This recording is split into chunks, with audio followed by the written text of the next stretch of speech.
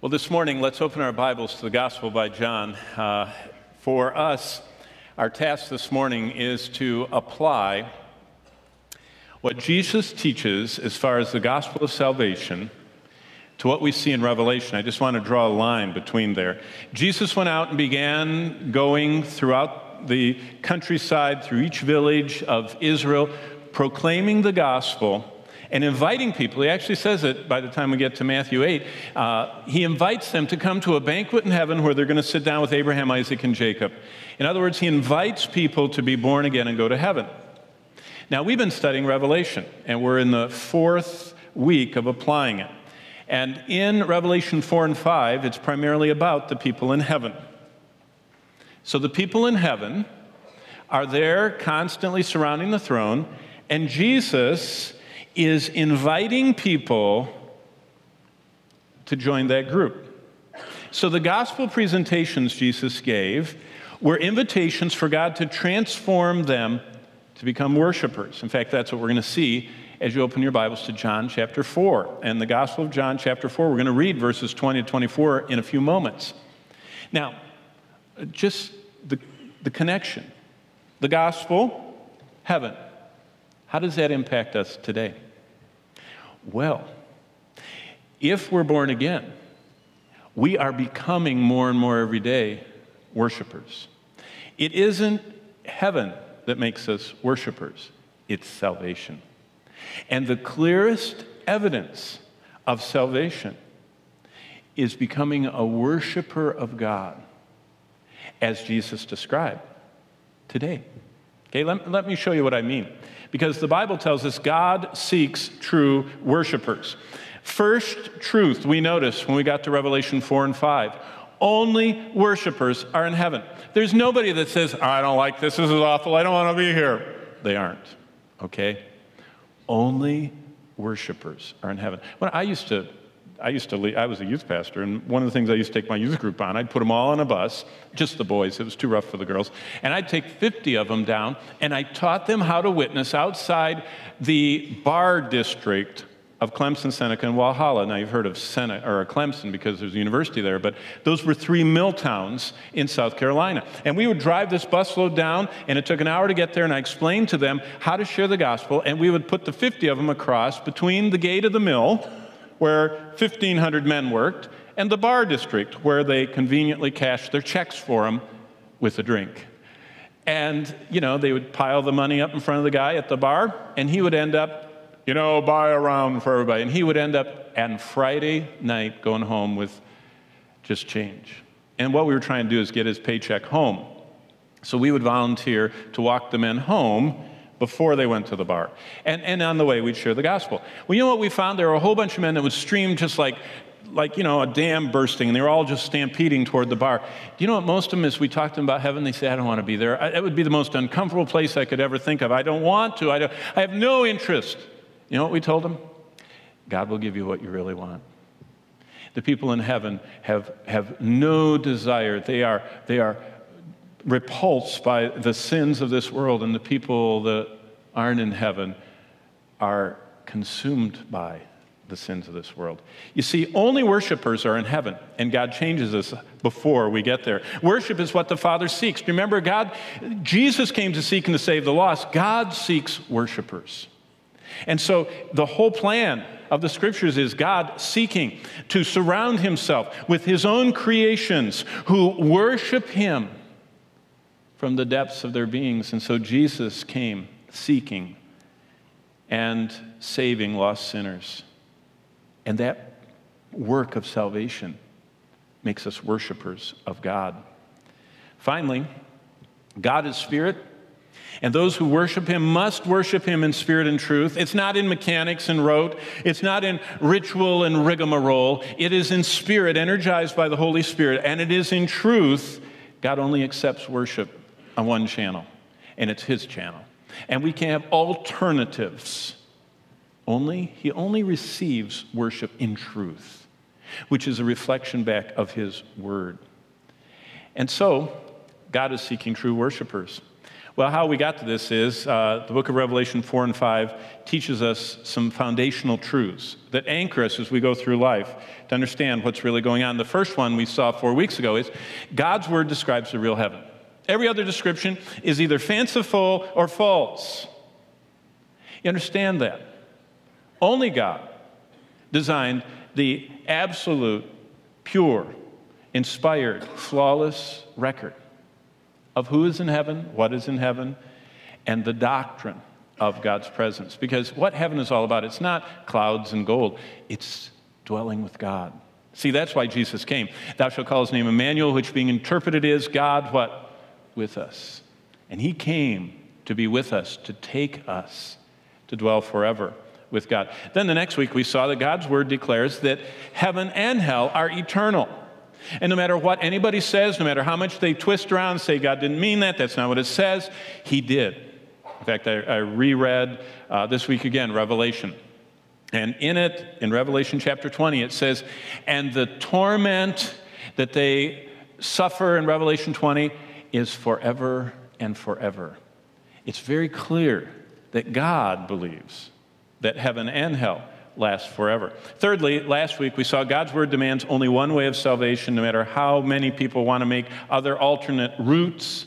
God's designed only one, and he only accepts those who come the way, according to the truth, and get the life, which is only in Jesus Christ. But this morning, the fourth foundational truth is God seeks true worshipers. And who are true worshipers? Well, that takes us to our text. John chapter 4, it's Jesus explaining that. In fact, this is a very, very special portion of the Word of God when it relates to worship, because the heartbeat of God's Word is worship. In fact, we're going to see in just a moment, I'll take you through, that you can actually outline the whole Bible as the unfolding of God revealing his desire and his plan to be worshiped. But in John 4, Jesus defines believers as worshipers. That's the primary definition. In fact, Paul picks up on that.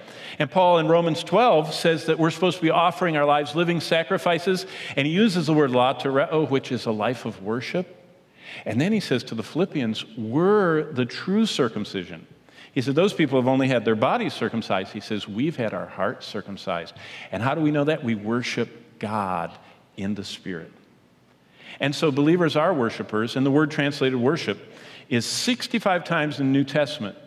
10 of those are clustered in these 4 little verses. You see, this is the mother lode. This is Jesus explaining worship, okay? And I thought what we'd do this morning is we'd read it together. So I put it on the screen. So let's all stand, and you don't even have to look down. You can look up, and let's try and read it. It's not very often. When I was little, we all stood and read the Bible. Everyone had the same Bible. You know, everybody in the whole church had the very same. We can't do that anymore, so once in a while we get to do it. And so let's read this together, okay? Our fathers worshipped on this mountain, and you Jews say that in Jerusalem is the place where one ought to worship. Jesus said to her, woman, believe me, the hour is coming when you will neither on this mountain nor in Jerusalem worship the Father. You worship what you do not know. We know what we worship, for salvation is of the Jews. But the hour is coming, and now is, when the true worshipers will worship the Father in spirit and truth. For the Father is seeking such to worship him. God is spirit, and those who worship him must worship in spirit and truth. Let's bow together. Thank you, O Lord, for letting us hear your voice by hearing your words actually written down for us, that we can hear and with our spirits know that you are speaking. And I pray that we would hear your voice this morning and know you better and follow you more, especially as worshipers. Teach us that, I pray, that as believers, we are primarily worshipers in every dimension of our lives. May we dedicate ourselves to that end even more today, for Jesus' sake. Amen. You may be seated. Well, I told you that worship, it's the theme of God's Word. We could actually describe the whole Bible with the theme of worship. Now, one of my heroes, who's now with the Lord, is W.A. Criswell. He was a pastor of First Baptist Church of Dallas for 50 years. But he used to have a tradition after, about 20 years at First Baptist. They started a New Year's Eve service where they would have a big church dinner. It was a huge church, thousands of people. Billy Graham used to be a member there before he moved to the church in North Carolina. But when they'd have this dinner, and then after the dinner at 6, at 7, they would go into the big worship center, and W.A. would preach through the entire, every book of the Bible for 5 hours or a little less than that, and then they'd serve communion, and it would be midnight. And that's how every year he would give them the big picture, the overview of the whole Bible. Well, let's do an overview of the Bible in less than 6 hours, okay? The driving message of salvation is worship. Jesus told us, you just read it with me, the only thing God seeks is worship. So if you think about it, the purpose of salvation is to get worshipers of God in heaven. The Lord is coming down to rescue out of the lost creation of his humanity and his image those who will respond to the gospel of Christ to become worshipers. And if you look at Revelation, you see that Revelation completes for us the idea that all of these who were lost and found end up, and we're starting to see them in 4 and 5, and all of them finally there in 21 and 22 of Revelation, are there in heaven. So, the scriptures open in Genesis with God walking and talking with his worshipers. Before Adam and Eve fell into sin, they were worshiping God. They couldn't wait. They just, every day he'd meet them, and they had the joy of walking with God. But then sin came, and they fell from having the unfettered, unhindered, unbroken worship with God because their sins separated them from God. And so the Lord comes down and finds them. Remember, there's the picture of salvation. Salvation is of the Lord, who was looking for whom? Adam and Eve were hiding. That's what sin makes us do. We want to cover and hide and obfuscate and justify and rationalize. And God came looking and said, "Where art thou?" Genesis 3. And he explained to them and demonstrated for them that only through a substitutionary sacrificial offering that they made obediently as an act of worship could they be restored to fellowship with him. And so they had a substitute slain for them, and that substitute was made into a picture because the animals that were slain were made into their coverings, and they saw that only covered by a sacrifice in their place could they come back to God. And that's the whole story of how Adam and Eve were clothed, to show of their need of being clothed in Christ. Well, the next book of the Bible, Exodus, contains an elaborate set of plans for a tent whose sole purpose was to bring worshipers to God. So God had them, this tent was transporting nomadic desert dwellers from the dry and barren wastelands of the Sinai desert to right in front of the very throne of God. They could go there anytime they wanted to, just as long as they came the way God told them to come. And you know what, from Exodus on, what happens? I mean, some want to come this way, and so God burns them up. And others say, we don't want to go that way, so God opens the ground and swallows them. And other people say, we're going to worship someone else, so God sends serpents or fire. Wow. He's really concerned that they come his way.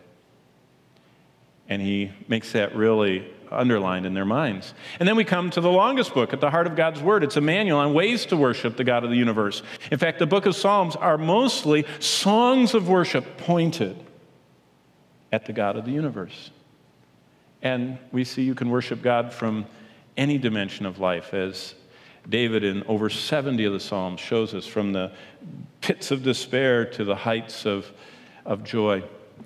And by the way, the rest of the Old Testament is just a series of prophetic lamentations on the neglect and abandonment of worship by God, by his people. Remember, they were called to be a kingdom, a priests, a holy nation, and they were supposed to be worshiping God, and they were worshiping, by the time we get to Habakkuk, they're worshiping their careers. He says, you worship your net, and you know, the thing that catches your fish, instead of me who made the fish. And he just is lamenting their lack of worship of the true and living God. So the Gospels open with the very same theme, the God of heaven and earth seeking his creatures who will be willing to become worshipers. As an infant, he is welcomed by kneeling shepherds and worshiped by wise men. He is followed for 3+ years by a band of disciples who, every time Jesus displayed any trappings of the infinite majesty of God, they just were overwhelmed and they'd fall down and they would just adoringly, in awestruck wonder, worship him. And after the cross, the gospel spreads out, and the book of Acts records what happens when average people, Jews and Gentiles, from every walk of life, from every strata of society, and from every depth of sin, get bound together with a common passion of being lifelong worshipers of God. It was the pointing of their life to God. And when you talk about, the first century church, yeah. You know what's so amazing? They were very clear on what life was about. It was to be pointed at God and to be what we're going to be now, worshipers. So worship is the theme of God's word. The epistles are merely a training manual on how to grow as worshipers, both personally and corporately. These things diminish your ability to worship. These things quench the Spirit of God. These things grieve the Spirit of God. And you can't offer worship if he's grieved and quenched. And so don't do those things. And corporately, worship is enhanced the more that you corporately know and understand and live and follow and focus on God. So that's all the epistles. And then when we get to Revelation, it just ends what Genesis started. The God of the universe is walking again with and sharing his worshiping creatures, forever dwelling with us, just as he promised. Remember, God with us. And we're enjoying him forever. And God's word closes with all of God's worshipers home at last, surrounding the throne, worshiping him. That's the whole Bible. And what's amazing about that is it's written to ask us, are we worshipers? Are you a worshiper? Is your heart the heart of a worshiper? And so what we're going to do this morning is we're going to go through Jesus' gospel presentations to make sure that we're connected with what salvation's transformation is supposed to do. It liberates us from our sins, from the grip of sins that keep us from being a worshiper, and it liberates us to truly worship God as we were created to be. By the way, the word worship is full of meaning. It expresses the idea of falling down, pros kuneo. Pros is to or toward, and kuneo is to bow or kiss or fall. And so it's just an oriental word. It's very picturesque. It's the idea of falling down, prostrating oneself, kissing the feet of someone you admire or the hem of their garment. And every part of it is a physical response to a heart of adoration. And we just are moved. And we can't stay the same. Now, worship is much studied. In fact, I have 25, 27, 30, I don't know how many different volumes on theologies of worship. And basically, if you read most of them, you find that they all center around kind of some basic themes. And basically, there are 5, and I'll just give them to you. If I summed up all my books on worship, it would be this. Worship has been defined as when God's holiness quickens my conscience. Now, see, a lot of people, to them, worship is music, their kind. And if they don't get it, they didn't worship. That's not worship. Worship really doesn't have anything to do with music.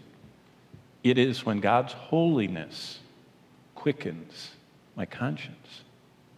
And I realize he's holy. And immediately I realize how far short my life falls from that. And my conscience is quickened to say, you came to change me. And so any part of my life, it was in the words this morning we were reading. Don't let me not cooperate with the war you want to wage within me. Did you see that line in the song we sang this morning? It's God wants us to allow him to mortify every part of our life that his holiness doesn't reign in. So worship is when God's holiness quickens my conscience to where he's not being pleased by my life, and I surrender that one to him. And his truth feeds my mind. Once I was born again, my mind has to be fed. And if it's not fed, it's emaciated. For my first 5 years of ministry, I was a senior adult pastor with John MacArthur, and I had 864 senior adults. They were all 65 plus when I got them. I did a funeral every week. I mean, it was unbelievable. I had so many on respirators, so many on chemo, so many on ventilators, so many that were on dialysis. When you have a population that's all of them are over 65, it was phenomenal. And you know what? I had so many people that I saw the ravages of chemo. You know, what chemo is they try and kill the cancer before they kill you. They're using a poison that's going to kill you eventually, but they're hoping to get the cancer before they get you. And the people just wither away. I mean, so that they just are wisped and their hair falls out. And they just get, I mean, their skin is so thin, it just is like tissue paper. And you touch them and it's just like a Georgia peach. They immediately are bruised. And it's just, and once the chemo is over, they try and rebuild them and feed them. And you see that life coming back to them. And they start getting color, and they start putting on a little weight. Did you know that the instant of our salvation, there's only one thing that feeds our mind? Now, we can put a lot in there. There's only one thing that feeds it. It's the truth of God's word. And did you know many believers, if we could put on little spiritual glasses and see what they look like spiritually, they look like they're on chemo.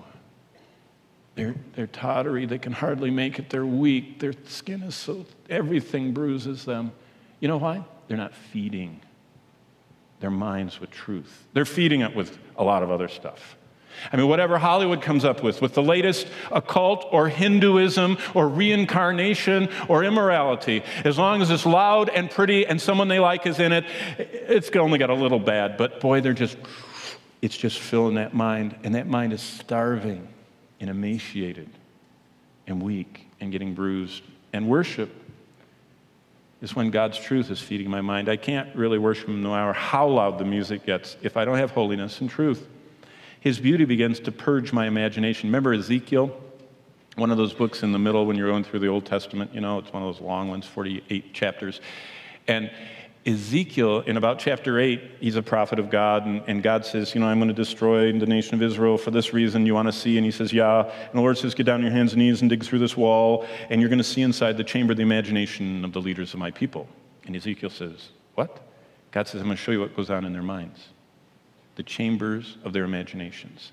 They're wearing all those white robes with the gold on them and the stones, and they're going around with incense and killing animals, but this is what they're thinking about. So he got on his hands and knees and dug through the wall, kind of like an adobe mud wall. And when he got in, he looked inside, and he saw all kinds of filth and all kinds of evil and all kinds of wickedness and creatures that were hideous. And he just retracted right out of that hole. He says, God, why'd you have me stick my head in there? That is horrible. And God says, that's what the people coming before me have on their minds. And he said, that's what I think of it. It's horrible too. And you see, what worship does is worship purges our imagination, because the beauty of God begins to take the place. You know how the hymn writer Helen Lemmel put it, the things of earth grow strangely dim in the light of his glory and grace. So worship is when God's beauty starts purging my imagination, and I don't have all that stuff that Ezekiel saw digging through the hole of the imagination. And God's love opens my heart. In other words, I don't fear God. I mean, I don't obey God because I fear him. It's not because I'm afraid he's going to swap me one. It's because I love him. And that his love constrains me, Paul said, 2 Corinthians chapter 5. For the love of Christ constrains us. And so his love, see, worship leads me to allow his love to open my heart to people, to his word, to his everything. And that's what a worshiper is. And finally, God's purposes then capture my will. You see, worship really transforms us. As we worship, God's holiness quickens our conscience, and we realize how much we need him to keep us clean. His truth feeds my mind, and I start discerning. His beauty purges my imagination and drives away those things that diminish the Spirit's work in me, and his love opens my heart, and his purposes capture my will. Now, does that really describe most believers? Probably not. Nope. That life of a worshiper, it's amazing. You know, I have many people send me little notes and call, and I see them all over the place. And it's so sweet. They say, oh, I don't know how to tell you this, but all of our friends think we've been too long in Revelation. I thought, we could stay in Ezra forever. It's the Word of God. It's the truth of God. It doesn't matter where we are. All of it says the same thing. I don't know if you've noticed that. Every part of the Bible says the same thing. And what it's saying is we're supposed to be living like we're citizens of heaven. And they worship up there. Someone put it this way. The immense tragedy of the contemporary church is most people worship their work. They're still like Habakkuk, or they're worshiping their net. And they think they were designed for one thing, and that net, their job, where they can capture more money is what they were designed for, capture more praise or show off or whatever it is that their work does. And they work at their play. Their recreation doesn't allow them to rest and relax and set apart and slow down. They just get worn out in their play. And then they show up and they play at their worship. They just show up and go through the motions, and they're back to the real world. And that's the immense tragedy of our world. But let's contrast that with Christ's invitations to salvation. What was the message Jesus gave to those who hear him? In fact, what we have before us, and go back to chapter 1 of John, we're going to start in verse 12. We're going to look at the gospel presentations captured in this book. And what we're going to find out is what Jesus said, because all those people that he shared the gospel with that embraced him end up there. And so what did he say to get them ready? And have we allowed him to do the same thing in us? That's what it's all about. And by the way, John captures 24 times of Jesus describing those believers who will surround the throne. In fact, every one of Jesus, this week I spent the whole week tracking down, there are 89 chapters in the New Testament, and it only takes, about 6 hours to read all the Gospels, less than that actually, and just circling every time Jesus describes salvation. And there are about 90 of them, and there are 24 of them in the Gospel of John. And let me just show you some of those. Number one, a believer is someone who possesses Christ, who becomes God's child by a supernatural event. That's the first time the salvation message comes out, and it's in verse 12. Look at John 1:12. Yet to all who received him, didn't join a church, didn't have someone do something to them when they were 8 days old, didn't recite something, they received Christ. Yesterday I talked to Alex. Alex is a fella, I just had more fun talking to him. We just struck it right off. He's from Monterrey. He's from Monterrey, Mexico. Has 6 kids. He was all jazzed that I had 8. He thought he had too many, and find someone with more. He didn't feel as bad about, life. And we started talking and everything. And he had no idea I was so friendly because I was intentional. And after about 20 minutes, I said, and by the way, and started sharing the gospel with him. Well, he just about fainted. That is the last thing he wanted to talk about. And what he said is, hey, I'm a Roman Catholic, and the church is getting me to heaven. Wow. The church has never gotten anyone to heaven. The church never will get anybody to heaven. The church cannot get anybody to heaven. Any church, including this one, can't get anybody to heaven. Jesus said in verse 12, it's those who receive him. To those who believed in his name, he gives the right to become children of God. A believer is someone who possesses Christ. I love to listen to people's testimony. They say, well, I did this, and the preacher did that, and then I prayed this. I'm waiting for what Christ did, what God did. Salvation is of the Lord, Jonah 2:9. God has to do something. When we moved many years ago to Tulsa from New England, one of the people in the church wanted to build us a house. I didn't want a house. I don't like to maintain stuff. They said, we want to build you a house. So they built this house, and it was beautiful. And this contractor brought us in for the great day of the unveiling, and his wife had turned off the electricity, and I was supposed to turn on the electricity. It goes on to our name, and it gone off the construction thing and everything. But, I had it on a list, but I never thought about doing it. I showed up at the house, and he comes to flip on the switch and show the finished product. And he flipped the switch, and nothing happened. And I thought about that. I thought about what a beautiful house. It was intricately wired. It had all of this stuff. But the power company had not turned the switch on, and there was no power, and nothing worked. Did you know that's like a lot of people that are going to stand before Christ in Matthew 7, and they have the most intricate, beautiful religious life. The switch never was turned on. They never knew him. They were religious. They knew all the stuff. There's no power. no transformation, no supernatural event. Look at verse 13. Children born not of natural descent. It's not because of your parents. It's not of human decision, not what I did, or of a husband's will. And this is talking about the birth of a child, but it has spiritual implications. But born of God. See, salvation is supernatural. I can't save someone. And we can't save ourselves.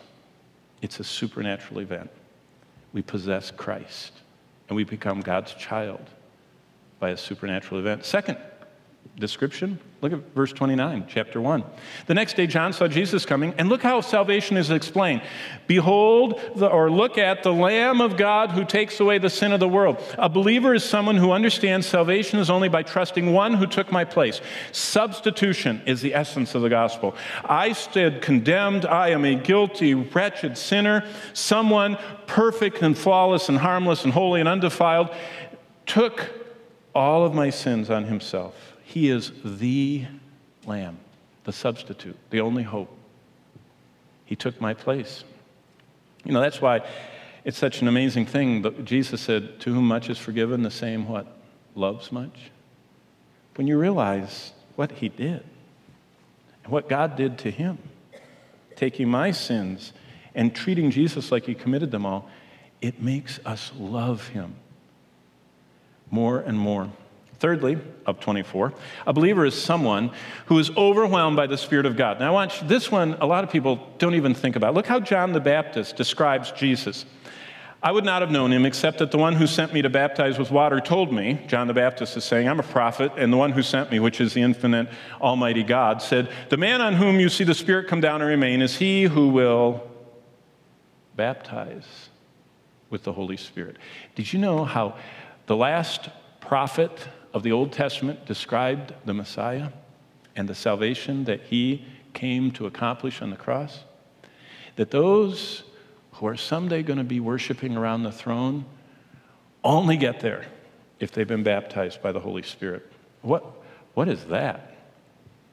God's Holy Spirit comes and invades every part of our being and stands by to transform, deliver, heal, and protect us. It is baptism, baptizo, means to be overwhelmed. If I want to overwhelm a cup, which is how baptism is used often in Greek literature, I stick it in the water. The water overwhelms it. It surrounds it. It fills it. It covers it. It affects it. It washes it. It does whatever. But the water overwhelms the cup. We have to be overwhelmed. We're the cup, and the Spirit is the water. We have to be overwhelmed by the Spirit. Now, take that a step further. The baptism of the Holy Spirit is the washing away of our sins.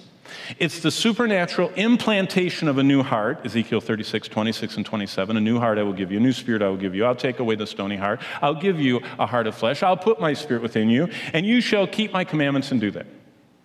All of that is what he's talking about. Baptized by the Holy Spirit. A supernatural implantation of a new heart, the beginning of God's work in our lives. It's instantaneous, and it's supernatural. And you know what triggers it? Whoever calls on the name of the Lord shall be saved. Believe on the Lord Jesus Christ, thou shalt be saved. Repent and turn. It has a multitude, in fact, 89 different descriptions in the Gospels, but all of them involve a supernatural event where the Holy Spirit overwhelms me and cleans me out and puts a brand new operating system in me. It's instantaneous and it's supernatural. So, in a sense, baptism does save us. You know, there's that whole Church of Christ, group that says you got to be baptized to be saved. In a sense, they're right. Because baptism does save us. Baptism does wash away all sin. But the baptism that does that is only performed once. And it's only performed by God the Holy Spirit. That's why Paul said there's one Lord, one faith, and one what? Baptism. And it's so important God handles it.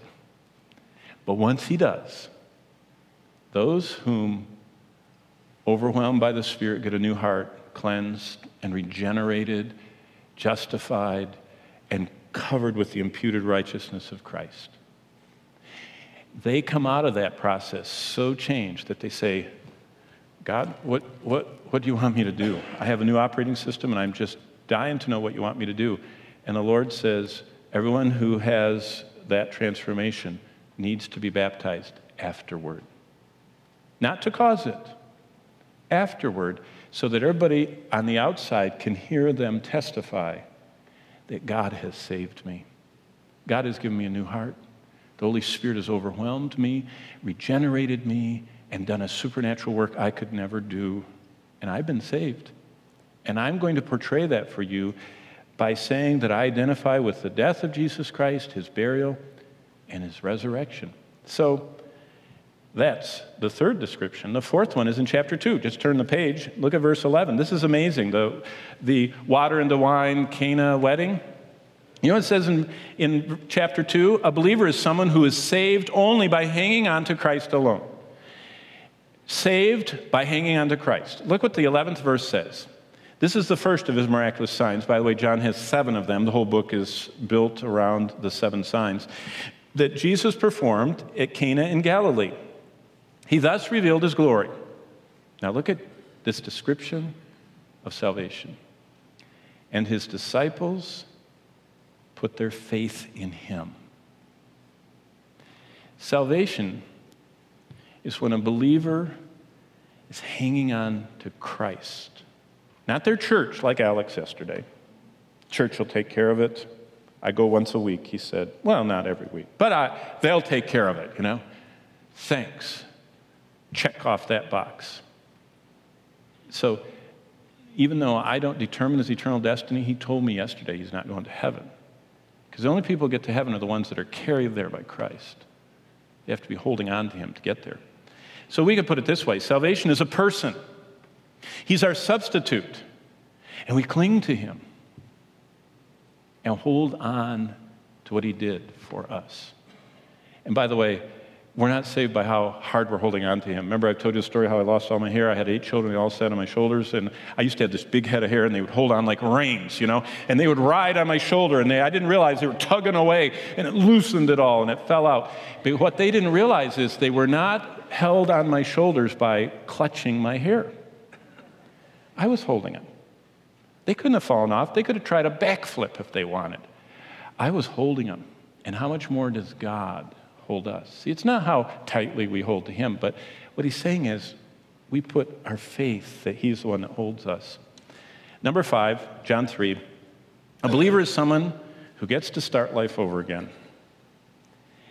Did you know so many of our rich and famous that end their lives tragically, with overdoses that they don't intend to do and whatever, you know? Do you know why? Because they're so hopeless, so despairing, so they've tried everything 100 times, and there's a diminishing return and an increased cost. And it's hard to keep on. You know what we get? A believer is someone who gets to start life over again. In fact, you start over again in Christ, and he lets you be a new creation, and you get a new beginning every day. In fact, every moment. In fact, we're constantly having a new beginning. We see Christ as our only hope, and we live the truth, we love the light, and God's wrath has been removed from us forever. You say, where is that? Well, John 3, verses 3, 5, and 7. A believer gets to start life over again. In reply to Nicodemus, Jesus declared, I tell you the truth, no one can see the kingdom of God unless he's born again. What is this born again? It's becoming a baby. A baby has no past, only a future. See, that's the neat thing about the new birth. We don't have a past. It's gone. We just have a future. All the past is taken care of, once and for all.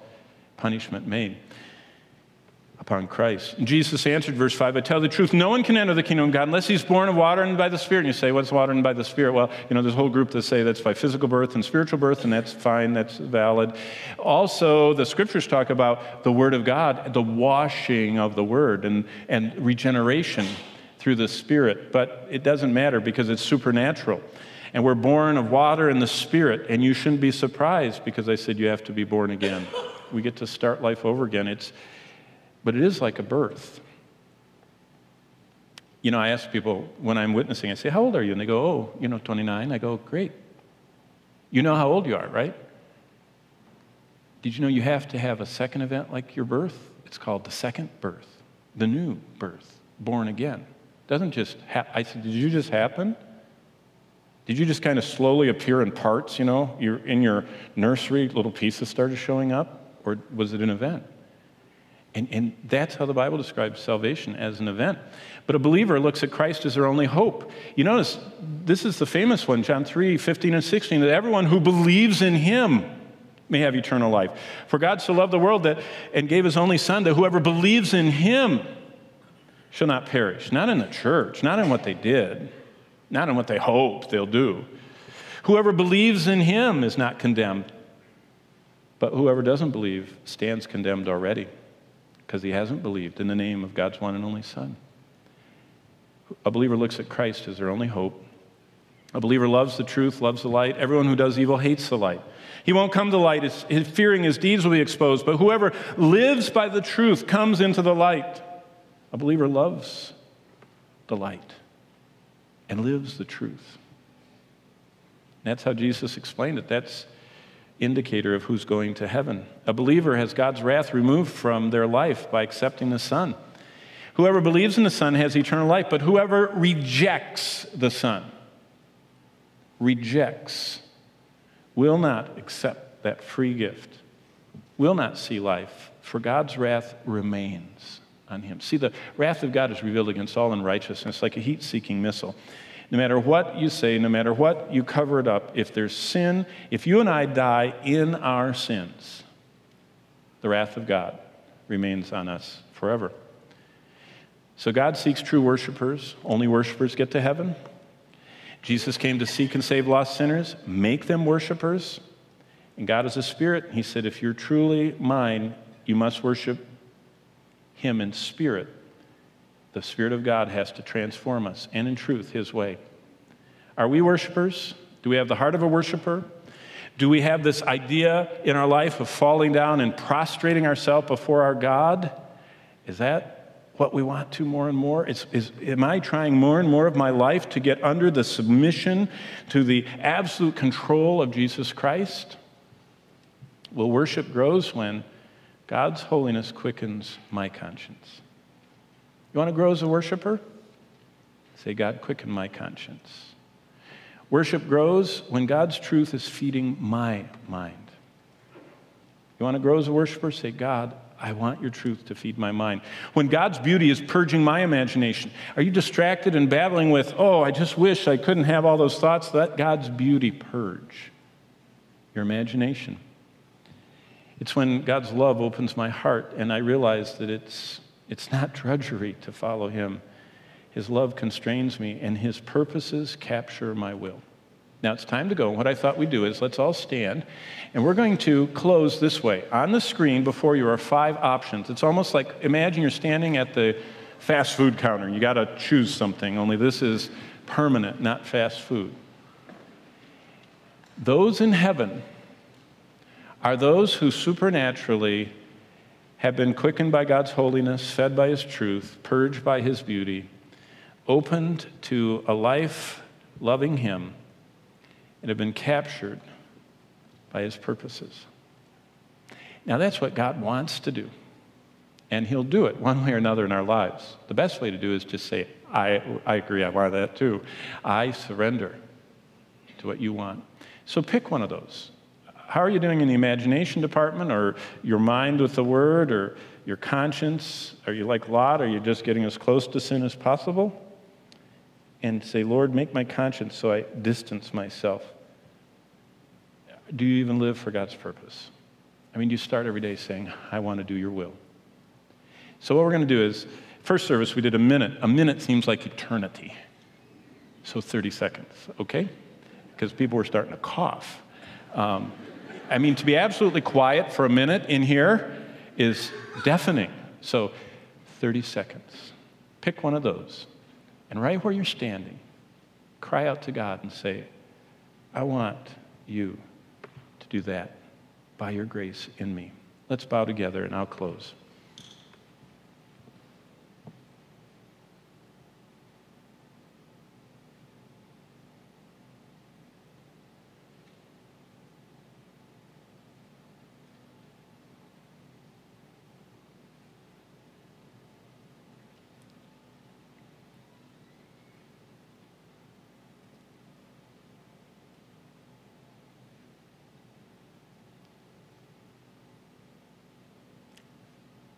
And Father, 30 seconds is sure a long time in the quiet. But Lord, you said if we call on you, you'll do great and mighty things in our life that we don't even understand now. And I pray that many of your servants called on you to quicken or purge or open or feed or to captivate. And I pray that we would grow in our life of worship for your glory alone and by your powerful grace alone. And Lord, for anybody that needs someone to encourage and come alongside, maybe even introduce them, to stand with them while you turn on the power switch of their life. I pray that at the end of the service, as the elders and godly Titus II women are here with open Bibles, that anybody that you're working in their heart would come. For the rest of us, may we grow as worshipers. In the precious name of Jesus we pray, and all of God's people said, amen. God bless you as you go.